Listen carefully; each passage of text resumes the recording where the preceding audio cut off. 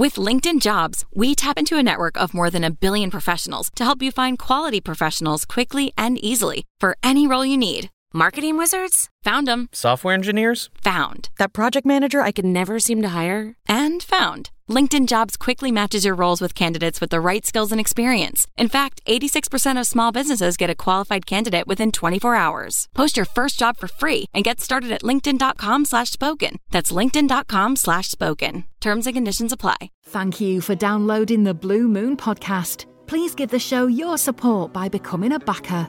Patreon.com/Blue Moon podcast.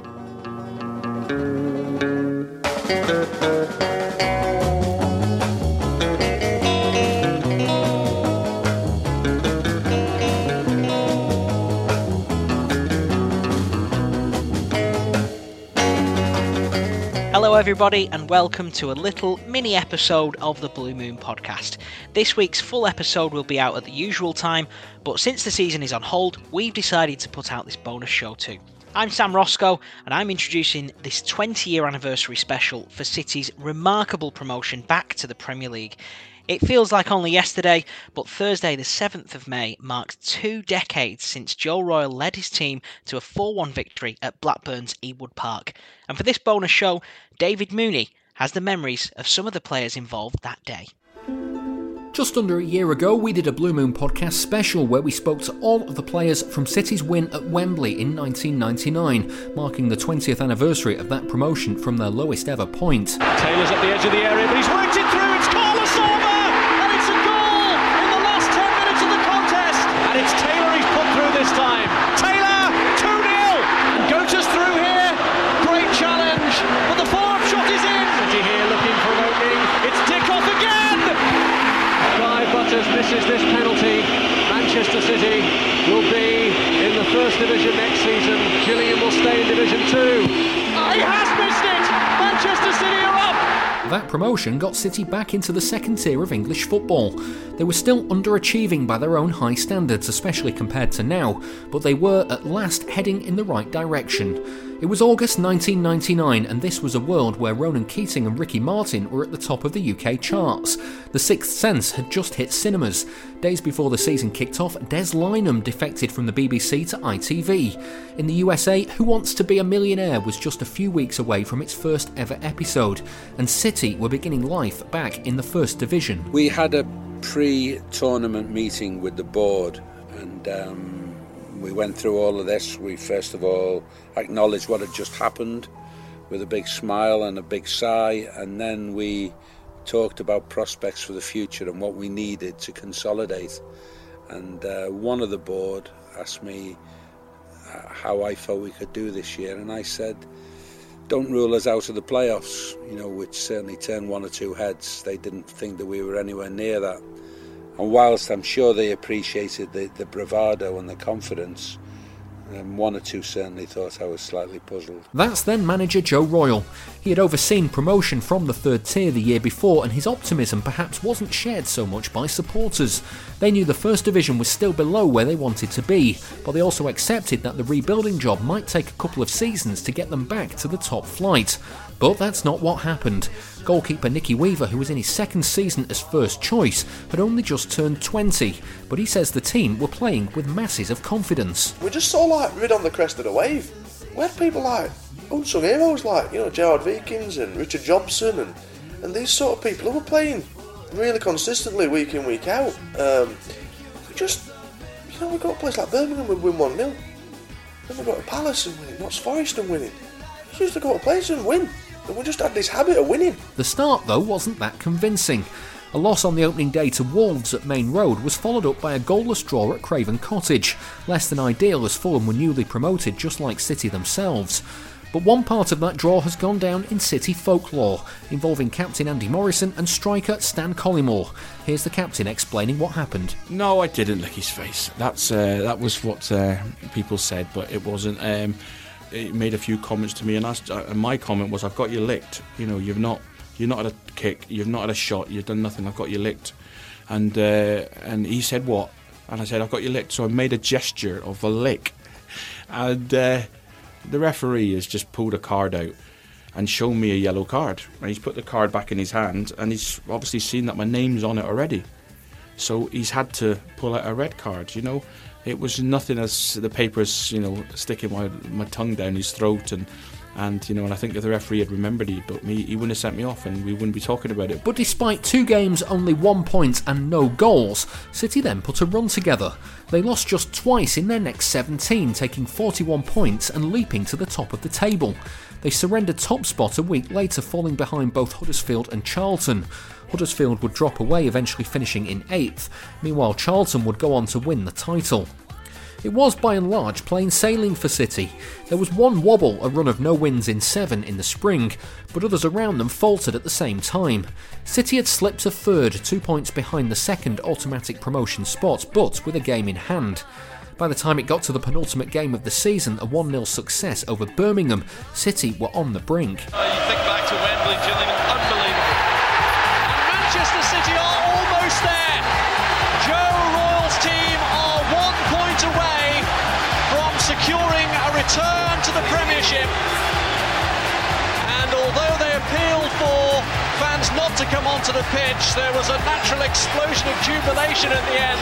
They are so delighted, having been through so many troubled times here, that they're on the brink of getting back to the Premiership, that as a natural outpouring of celebration, they have just raced onto the main road turf in what surely now has been their last home game of the season. They're not absolutely certain of getting there. A stumble by Ipswich tomorrow or a point against Blackburn next week will make absolutely certain of it. But they're in a mood to celebrate. That promotion party was premature though. Against the odds, Ipswich won away at league champions Charlton, and it took it to the final day. City needed a point, anything less at Ewood Park, and they'd leave the door open for Ipswich to steal into 2nd place. That was if they were able to win against relegation-threatened Walsall at Portman Road.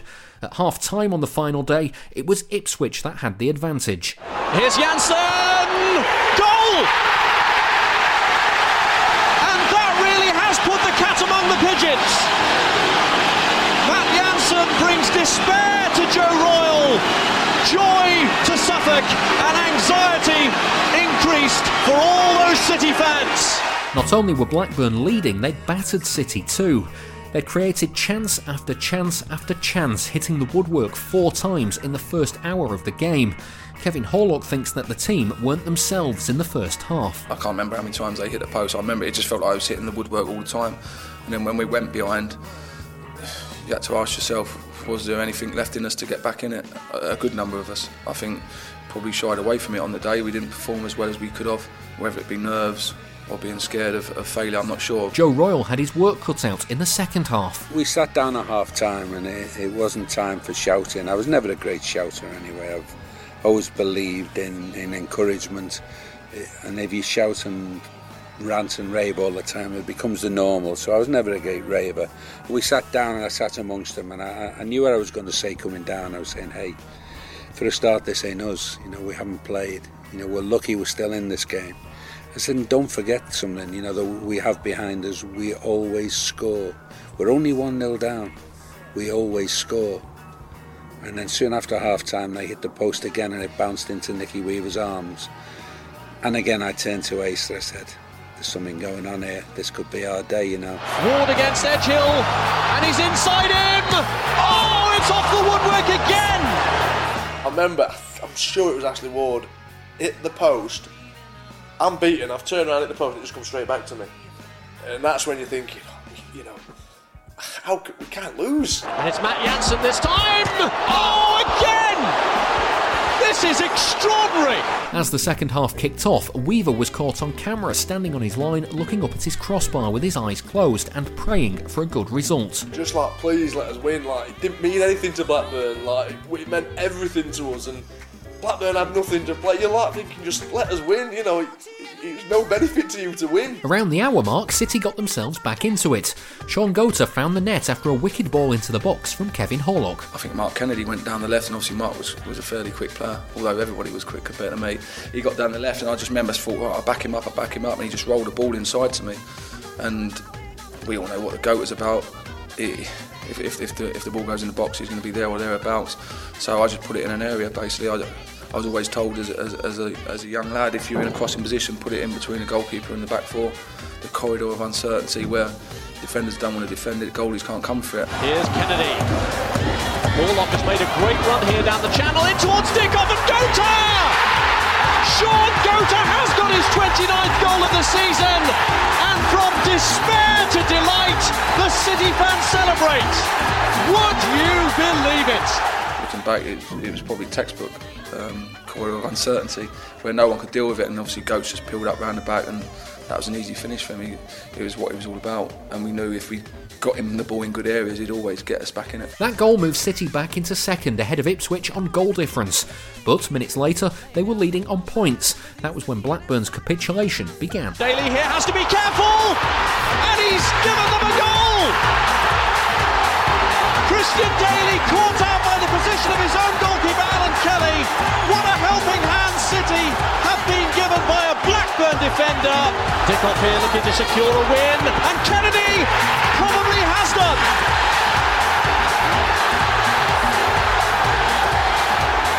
Joe Royle takes the acclaim from the goal scorer, who's run half the length of the pitch to celebrate with his manager, and Nicky Weaver's cartwheel show that the celebrations now can start in earnest. Manchester City will be playing Premiership football next season. I think it was like 3-1 with like maybe 20 minutes to go. So we were passing it around, the fans are doing the conga, and they got nothing to play for, so they'd sort of more or less thrown the towel in. And so to have like 15 or 20 minutes where we knew pretty much we were going up was just staggering, and when the whistle went, the fans go on the pitch. Yeah, it was brilliant. With the City fans dancing in all four sides of Ewood Park, the game was put beyond doubt. The hero from Wembley 12 months earlier got his name on the score sheet, adding City's fourth. Paul Dickov always seemed to have the knack of scoring in these sorts of games. I'm a lucky little shit, isn't it? That was a fantastic experience as well, you know. And like Andy was at the game, we should have been out of sight by half time. I think Matt Jansen's hit the post and the crossbar about 4 times. But the thing about that team was we had a inner belief to hang in our games. You know, even when things weren't going well, we knew that if we hung in there against teams like Blackburn and weathered the storm, that we'd come out the other side and, you know, it showed again. And here's Dickov, and he's gone all the way through. And Paul Dickov, who played such an important part in the defining moment of Manchester City's turnaround with the goal at Wembley a year ago, has crowned City's return to the Premiership. It's 4-1, and Joe Royle will be back in the big time next season. It's only my second season, so after 2 years I'm thinking, well, this is alright, you know. First year Wembley, and obviously for it to end at Blackburn, which in some ways were more remarkable than Wembley, because we had, you know, equally as many fans outside the ground as we did in it, and they hit the woodwork 3 or 4 times, and I've made a couple of saves, and Alan Kelly was in their goal and he never had a shot to save, and we had 3 shots, scored 3 and did an own goal, so it was just staggering. City had done it and they were back in the Premier League, but not without a bit of luck in that final match. One of my greatest friends in football who'd been a young secretary at Oldham when I started was Tom Finn, who was then on the board and secretary at Blackburn. And I met him in the holidays, and he was genuinely pleased for us that we'd gone up, although I don't think he could tell Graham Souness that he was their manager. And after a few drinks in some Vida, I tried to buy those posts and crossbars at Blackburn off him, and I won't say he got our right, but he told me where to go. After back-to-back promotions, City fans could celebrate a return to the top flight just 2 seasons after facing their worst ever point. The first part of the recovery had been done the year before at Wembley, and it was complete with that victory at Blackburn in May 2000. And it was certainly no small task for the players and the manager at the time.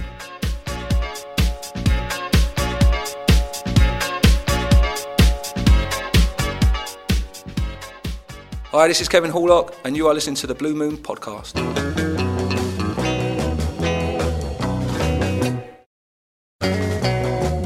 For a pledge of $2 a month, you can hear our weekly bonus show on a wide range of City topics. There's more details on patreon.com/Blue Moon Podcast. That was David Mooney looking back at City's remarkable promotion to the Premier League back in the year 2000. Thank you for listening to this show. Don't forget to subscribe because we're making all sorts of special episodes during this coronavirus lockdown. We've got another one out later on tonight about the season City had under Sven-Göran Eriksson. You can also support the show on Patreon too. Just look up patreon.com/Blue Moon Podcast. Thanks very much for listening. Stay safe and we'll see you soon.